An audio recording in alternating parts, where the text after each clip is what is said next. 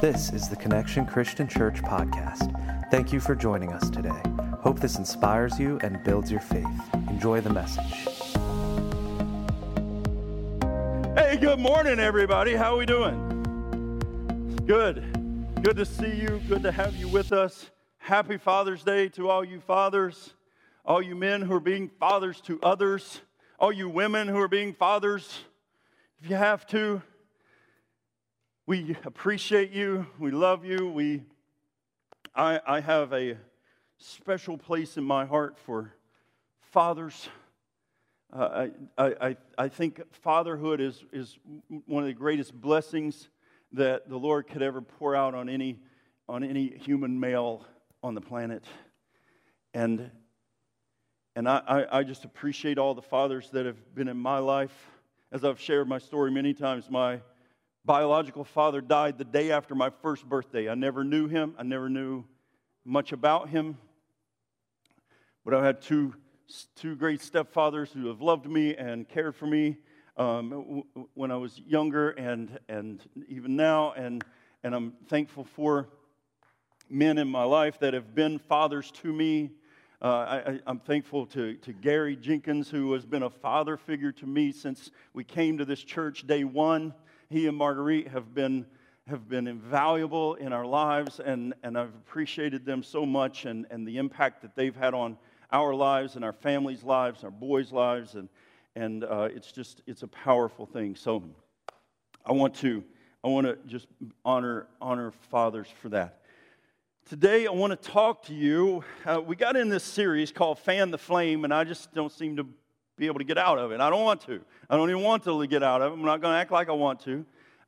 But because this series is all about the power of the Holy Spirit. And one of the things, we're in part 7 of the series right now, and each part that we've gone through this series so far has just, it's doing what it's meant to do. It's fanning my flame. Come on. I feel like I'm burning brighter today than I was 7 weeks ago when we started this thing, and I feel like God is calling His church, not just this church, but all churches around the world, all of Christianity, all of the kingdom around the world. He is calling us back to this thing that changed everything. To this event called Pentecost in the Acts chapter 2. When the Holy Spirit came, Jesus told His followers in Acts chapter 1, He says, wait here, don't go anywhere, stay right here in this room until you receive the gift that the Father's promised.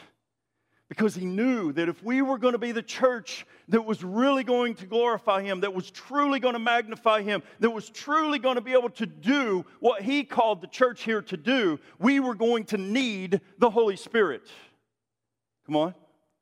We were going to need the Holy Spirit. In other words, we could not do it without the Holy Spirit. Here's the thing that I've been terrified. I heard this thing years and years ago that said, a lot of churches around the world, if the Holy Spirit just left their church, they would just show up the next Sunday and not even notice.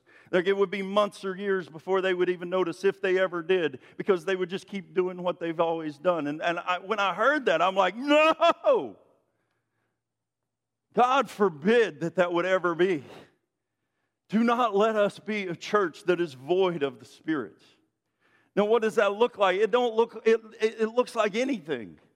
I mean, read your Bible. It looked like something different in every time that we see an instance of the Holy Spirit showing up, because God doesn't just have one formula that He makes happen. It's not about acting out or doing a certain thing. It's about being open and willing and listening to the Holy Spirit. But today, I want to talk to you about some theology, okay? I'm going to try to not make this too thick and hard to dig into, but I feel like we have become a little bit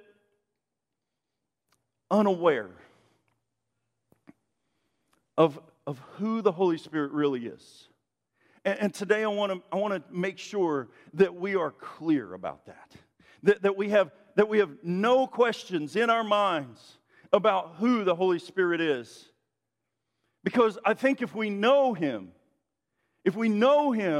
then we will begin to have a relationship in a way it's like the more you get to know someone, the more your relationship just becomes dynamic, right? It begins to have more facets. Like there are certain people that you only know at the person you go to a ball game with, or the person you go golfing with, or the person you do such and such, whatever category that is. You only know them in that context. You only know them in that way, and you know very little about them anywhere else. Your relationship is not very dynamic, right? Your relationship is monotone. Right? It's only one aspect of who that person is. And I think sometimes we can fall in the trap of only knowing the Holy Spirit when we come to church on Sunday morning. And the rest of the week, we don't really have any dealings with Him.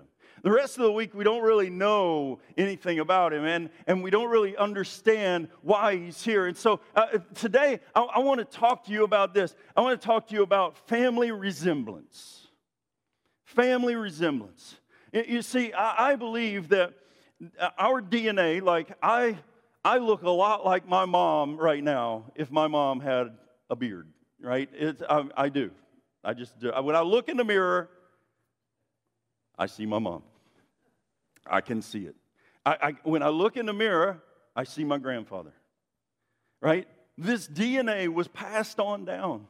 And many of you, one of the things about being in a church for 20 plus years as we have here is you get to see people grow up, and you get to see little kids be born and grow up and turn into their parents. You don't think you look like your parents? You're going to look like your parents, one way or the other. And maybe even more importantly is you're going to act like your parents. Like you are going to say things your parents said, and you're going to catch yourself one of these days. And you're going to say something going to fly out of your mouth, and you're going to be like, ooh, that sounded just like my dad. That sounded just like my mom. That sounded, right? And because, listen, there's DNA, there is genes in us that cause us to reproduce that from which we came. And we reproduce that. And we carry on those traits. We carry on that family resemblance. And in that family resemblance, there are things that we like about that, and there are things that we really wish we hadn't gotten, right? That we wish we could have left back there. But like it or not, you're going to carry that on. But when we are regenerated, right? Generated, when we get regened by the kingdom, when we come into the family of God and we are called, according to 1 John, the sons and daughters of God, we receive new genes, right? And Corinthians says, old things are passed away. Behold, all things become new. He's talking about in the spirit. You still look like the same physical body that you once were, but understand this, the operating of this physical body is simply a reflection or an object lesson of what's really happening in the eternal spirit. Because what's happening in the spirit is what true reality is. That is what is eternal. That's what's lasting forever. What's happening in the physical realm is very temporary. Amen? Come on. Any of you over 50, how you are realizing that your knees are temporary, right? They're not lasting forever anymore. They're going away. They're losing what they once had. And, all of those things, because they are not meant to last forever. But the Spirit is forever. It is eternal. It lasts forever. And when we invest in the Spirit, when we are regenerated in the Spirit, now all of a sudden we have different genes in us. We have different DNA in us. Not DNA that scientists and doctors can see, but DNA that make up the way that we are put together. And we receive an inheritance from the Most High God. The Holy Spirit comes into us and regenerates us. He brings us back to life. We once were dead, and now we are born again. Born again with regenerated genes and DNA, okay? Now, I'm speaking spiritually, not scientifically, so don't get too wound up about that. In the Spirit, you once were dead, and now you are alive. Regenerated, transformed, resurrected into that resurrected life. When we are baptized, the baptism in water gives us a physical representation of what is happening in the Spirit on an eternal level that is never to be taken away. When we are dying to Him, we die to Him, we go to the grave, and we submit ourselves to the grave, and we are buried with Him into Christ, into His death. So that just like the glory of the Father raised Christ from the dead, He raises us up from the dead. And we come up out of that watery grave regenerated so that we can receive the Holy Spirit. Jesus tells a story in the Gospels about old wineskins. He says old wineskins cannot be you can't put new wine into old wineskins, otherwise it will ferment and it will expand and it will break the wineskin and it will all fall out and the wineskin and the wine will be lost. You must be born again. You must be made new. You must become new wineskin. That new wineskin is through the grace and the power of the Holy Spirit so that we can receive what Christ has done for us, be made new. Our old heart of stone is turned into a heart of flesh. I love that verse in Ezekiel where he talks about, where he makes that promise. I will take out that heart of stone. I will give you a heart of flesh. But that heart of flesh is a heart that is reborn. It is a spiritual heart. It is a heart that can now receive the wine of the Holy Spirit, the new wine. But who is the Holy Spirit? Who is that? What does that mean? Right? We have one of the most difficult doctrines in Christianity to understand is the doctrine of the Trinity. Because we say we have one God, but wait a minute, you keep talking about three different ones. You keep talking about the Father, and you talk about the Son, and you talk about the Holy Spirit. There are three different ones, but you say that we only have one God. That's right. We only have one God. Right? Some people have used the illustration. Well, it's like having an egg. You got the shell, and you got the yolk, and you've got the white stuff in the middle. Whatever that is called. I don't know what it's called. But that's really not the Trinity either. Actually, it could be the Trinity if you took that whole egg and put it in a blender and blend it all up, and then pour it out. That's a little closer. Because the Trinity cannot be separated. There are not three distinct gods or personalities. There are three manifestations that are given to us as human beings so that we can understand a little bit, and yet in that understanding we get more confused sometimes. Because we try to put it into such physical terms, and we're not talking physics, we're talking spirit. And when we understand that God the Father, God the Son, God the Holy Spirit are all one and the same, He manifests Himself in different ways for us to be able to see, to be able to comprehend, to be able to grasp. This is why reading apocalyptic writing in the Scripture, like the book of Daniel or the book of Revelation, is so hard to understand because it's not meant to be physical. And when we make it physical, it just becomes misinterpreted. And so I want to show you how Jesus talked about this. In John chapter 5, Jesus performs a miracle. He does this miracle at the pool of Bethesda, and he tells this man who's been laying there for 37 years, and he's crippled, and he's laying there on his mat, and Jesus comes up to him and he says, do you want to be healed? And the man says, the man doesn't answer the question. It's weird. He starts telling him all the reasons why he can't be healed. He's like, well, I've been this way all my life. And every time that the pool stirs, I have nobody to help me get in. He just starts coming up with excuses, right? Because sometimes we get way more comfortable with our infirmity than we do with actually receiving the healing that God wants to pour out on your life. And we start to find our identity in it. But that's really not the story I want to focus on today. Jesus heals him. And he tells the man, get up, take up your mat and walk. Take up your mat and go away. And so he gets up and he takes up his mat and he walks. The problem is, this is on the Sabbath. In a Jewish culture, this is on the Sabbath. And one of the rules on the Sabbath was you're not allowed to carry your mat when you walk. And so the religious people, the legalistic people, the people with this religious spirit on them, this legalistic mindset on them, they see this man and they're like, wait a minute. What are you doing walking around with your mat? And the guy's like, well, the guy that made me well, the guy that healed me told me to, so I did. How many of you know you do whatever the guy that healed you told you to do? And so they ask, who was that? And he don't even know. He's like, I don't know, because Jesus slipped away before he got to know who he was. And so later on, Jesus comes back around and he meets him, and then the man goes and tells the religious people, oh, that's the guy that did it. And so they come after Jesus for healing on the Sabbath, for doing something miraculous that only God can do, but you're doing it on a day that it's not allowed.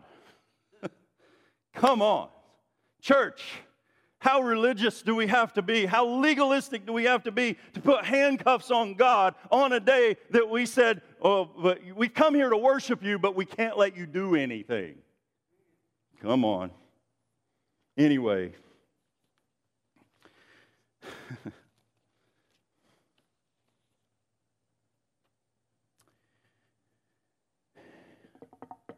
John chapter 5, verse 16, Jesus gives an explanation here. He says, so because Jesus was doing these things on the Sabbath, the Jewish leaders began to persecute him.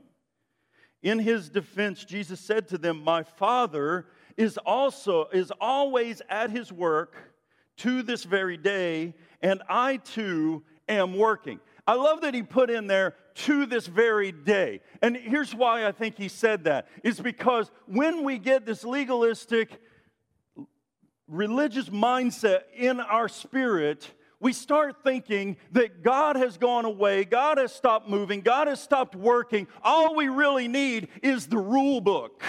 As long as we have the rule book, that's all we need to hold on to. That's all we need to do. We don't really even need the power of God anymore as long as we can keep the rules. Are you with me? This destroys Christianity. This is why we don't see the power of God moving like it was in the book of Acts. Because you know what they did in the book of Acts? They threw the rule book out. And now I'm not saying we throw the Bible out, because here's the thing. The Bible is not the rule book. The Bible is a relationship book. The Bible is not the rule book. It's a relationship book. It is a love letter written to us from our Father, God Himself, through the empowering Spirit of the Holy Spirit to tell us how much He loved us, how much He cared about us, how much He was willing to do for us, that He was willing to give up His only Son, that whosoever will believe in Him would not perish but have eternal life. He did not come to condemn the world, but to save the world. He didn't come to say, look at the rules you're breaking. He came to save you. He came to set you free. It is for freedom that Christ has set us free. When we understand that, when we get a hold of that, then we can let go of that legalistic religious mindset that says, well, but I got to have my way. I get to say my so, right? Come on. No, we give all power and authority to the Holy Spirit. That's what we do. We submit our will to His will, and until His will is made clear, we do nothing. We do nothing. This is one thing Gary taught me a long time ago when I was a green behind. I couldn't even call myself a pastor at the time. I'm not sure what they were thinking, but we were here and I was preaching, and he taught me. When we're in the elders' meetings, we don't make decisions and we don't do things until every one of us are in agreement. Because if we're not in agreement, God is not in it. If we're not in agreement, then God is not with us. And if we think we have to vote and politic and connive and try to, well, let me go talk to this one over there on the other side of the aisle. And let me go, listen, that's just reproducing what the world does. And how good is that working for us down in Washington, D.C.? Come on. Let me go over here and grease the wheels on this one a little bit. Let me go over here and rub the back on this one a little bit. No. We are not here to get our way. We are here to do the will of the God. We are here to do the will of the Father and only His will. And until His will is clear, we do nothing. We wait. We follow the pillar of fire by day and we follow the pillar of fire by night. And the cloud by day, because we don't want to go anywhere that God is not. Just like Moses told him, he says, God, don't send me anywhere if you're not going with me. Come on. We don't want our way. Are you kidding? We're morons. We don't know what we want. You're going to go out, listen to me, I'm going to prophesy to you. In the next 6 months, you're going to go out and you're going to pay an obscene amount of money for something that you just can't live without. And 6 months later, you're going to forget where that thing even is. Amen? Can I get a witness? Because we don't know what we want. Okay, anyway, let's back up here. All right. So in His defense, Jesus said, my Father is always at work to this very day. To this very day, our Father is always at work, and I too am working. And we are the body of Christ. Therefore, we too are working on the things the Father is working on and doing the will of the Father through the power of the Father. Are you with me? That's the amplified version. Verse 18.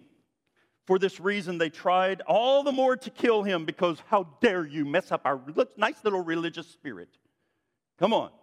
I'm telling you now that one of the most powerful demons from hell is the religious spirit that gets in the minds and hearts of Christ-following believers and takes them off into la-la land thinking, oh, what about me and what about mine and how am I going to get mine? No. It is about the will of the Father. Come on.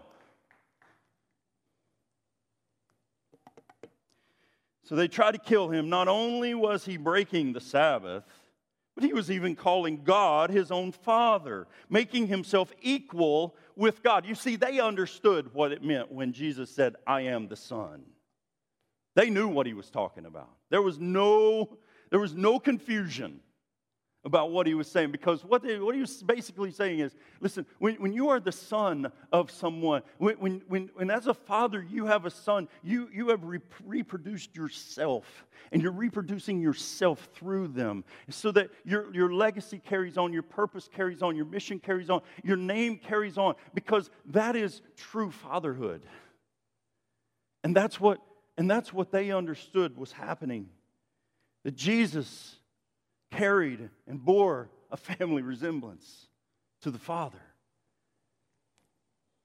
Verse 19, Jesus gave them this answer, very truly, I tell you, the Son can do nothing by Himself. He can do only what He sees His Father doing, because whatever the Father does, the Son also does. Fathers, let me encourage you. Do what your Father is doing, so that your sons and daughters will do what you are doing. Come on. Because they're going to do it. They're going to repeat what you do. They're going to repeat the example that you set. I've said this many, many times, and I almost always say it on Father's Day. The kind of father that you are to your children is what your children are going to have to overcome to see the Father for who He truly is. Let me explain that. If you are a absent, never around, uninvolved father, then when your child thinks about God, you know what they're going to think God is? He is an absent, uninvolved, never around guy out there that I have no relationship, that I don't know anything about. If you are a legalistic, no grace, only authority, rule keeper, this is your clipboard and your pen, keeping the rules, checking the block, all of that, and down, bam, bam, bam, my way, the highway, that kind of thing, then guess what? When your children look at God, what are they going to see? They're going to see the exact same thing.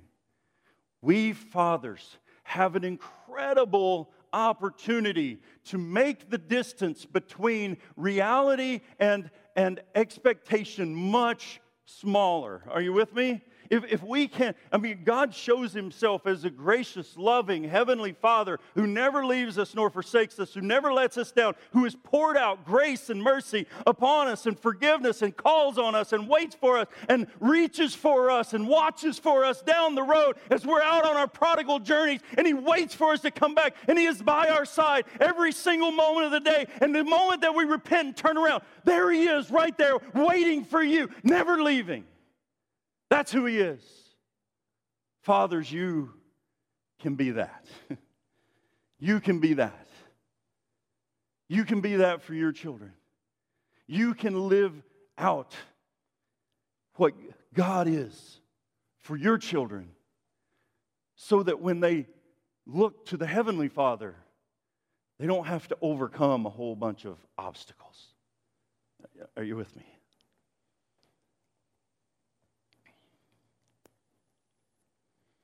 Verse 20 says, "For the Father loves the Son and shows Him all He does. Yes, He will show Him even greater works than these, so that you will be amazed." Even greater works than these. Does that make you think of another verse in the Bible? It's in the same book. It's in John. It's in chapter 14. But it's Jesus jumping forward. He's giving us a foreshadowing of what this whole thing is about. Because here's a point that I want you to get. The relationship between the Father and the Son demonstrates our relationship with the Holy Spirit.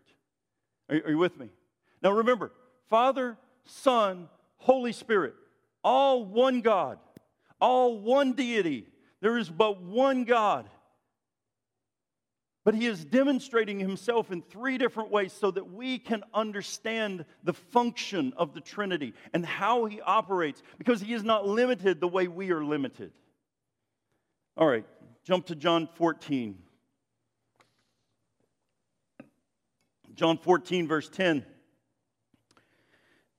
Jesus has revealed Himself. He's talking to His disciples, and He says, He's talking about the Father, and Thomas says, well, show us the Father, and that'll be good enough for us.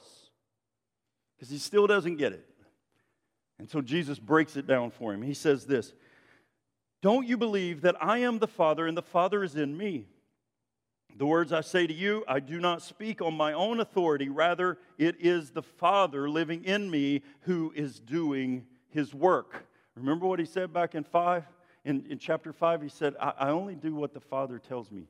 I only do what the Father's doing because it's the Father thinking. Verse 11 says, "Believe me when I say that I am the Father, I am in the Father, and the Father is in me. Or at least believe on the evidence of the works themselves." In other words, He's saying, look at what I'm doing. Only the Father could do this. Look at the miracles. Look at the signs. Look at the wonders. Look at the things that are not hindered by the stuff of this world, but that I can take authority over the demons. I can take authority over the sickness. I can take authority over the storms because I am the Father and the Father is me.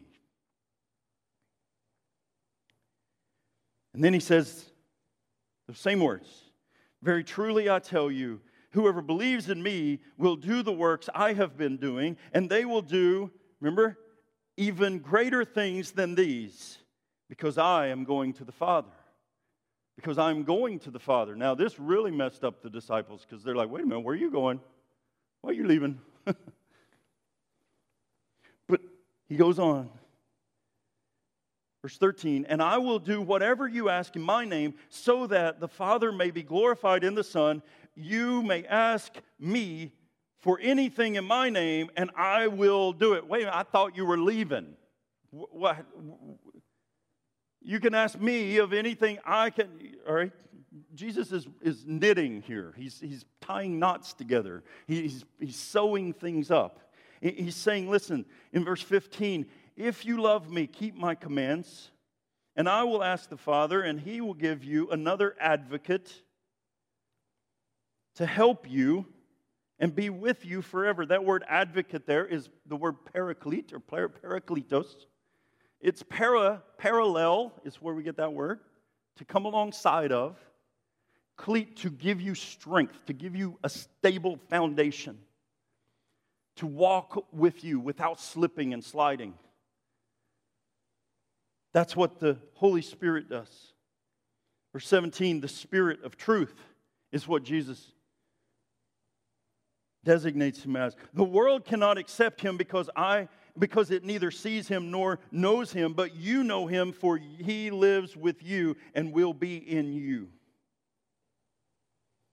Here's my first point. The Holy Spirit is God with us, in us, now. The Holy Spirit is the Father, is the Son, but is with us and in us now. Okay?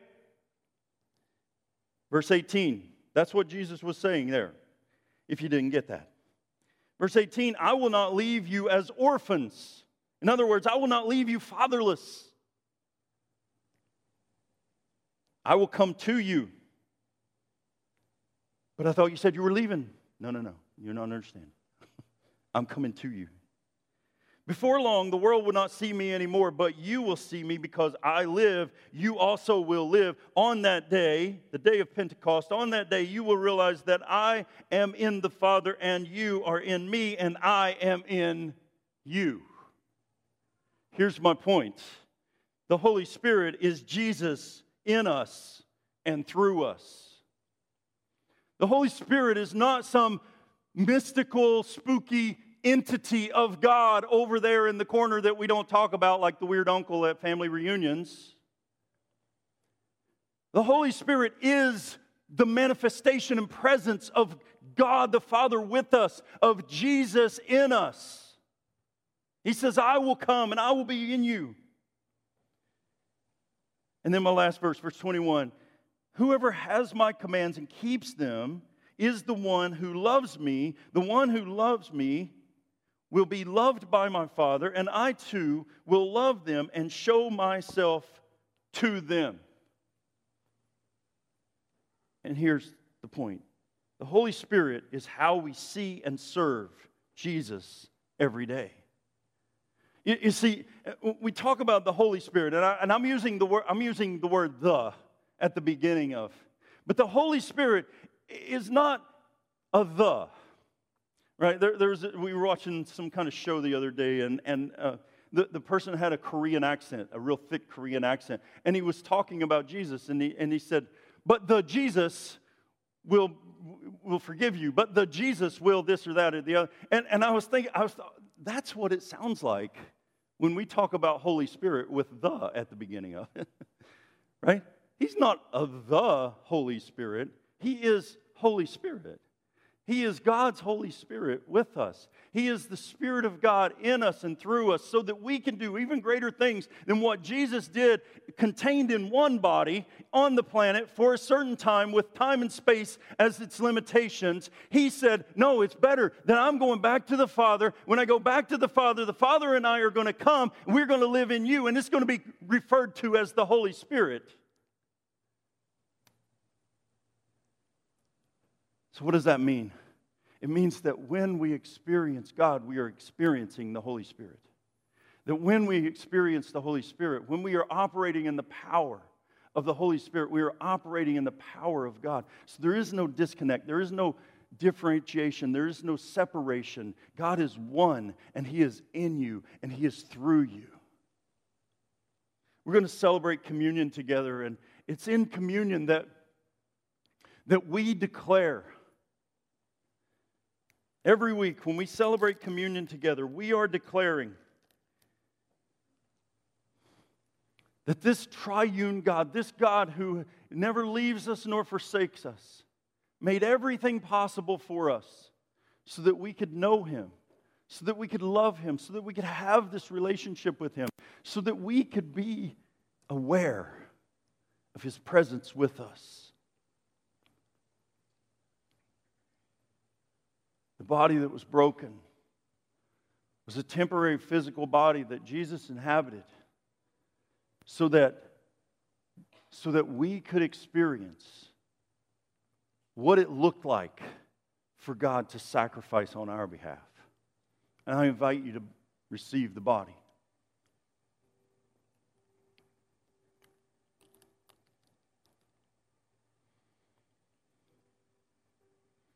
The blood that was shed, represented by the juice. When Jesus did it, it was represented by the wine. And this wine was the new wine. The Holy Spirit that would be with you and in you and on you and through you. Jesus' presence, never to leave you nor forsake you. And when we receive it, this blood covers our sins. It washes them away and it sets us free and it empowers us to live the new life that we have been saved to live. Would you receive the new wine?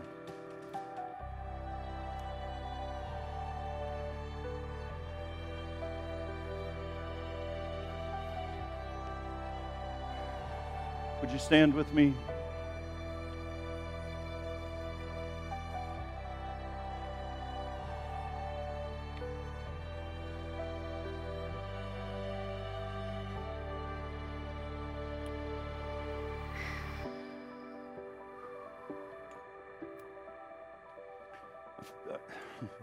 I feel a whole different manifestation of the Spirit in the room now than I did an hour ago. Doesn't mean it's a different Spirit. It just means it's God manifesting in a different way. And earlier it was a fighting, conquering. Let's go get them. You're more than conquerors to overcome the enemy. But now I feel it is a Father's heart. It is a Father's Spirit that just wants to wrap His arms around you. He wants to draw you up close and He wants to say, I know what you're going through.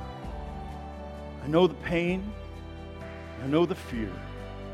I know every struggle that you're facing because I was there and I endured them all. Because that's what Jesus did.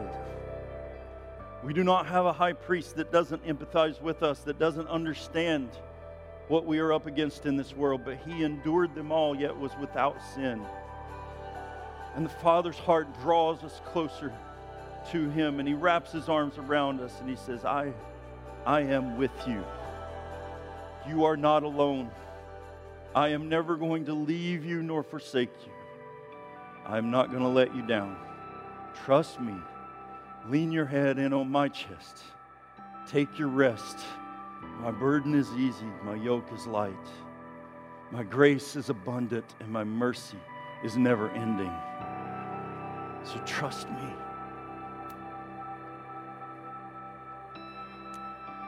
Father, we thank you for your presence right now.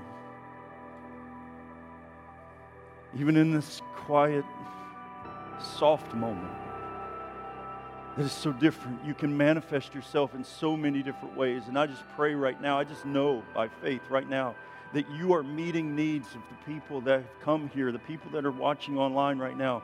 You are meeting those needs, that they just need the comfort of the Father, the Comforter. Comfort those who have lost their earthly fathers. Help them lean into you and know that you are a good, good Father that never leaves us, never forsakes us. And we worship you in Jesus' name. Amen. Amen. God bless you. Have a great Sunday, everybody. Happy Father's Day. Thank you for joining us. Special thanks to those of you who give to this ministry. Without you, the work we do at Connection Christian Church wouldn't be possible. If you would like to give online, please visit c3christianchurch.com. If you enjoyed the podcast, take a moment and subscribe, and please share it with your friends. Thanks again for listening. God bless you.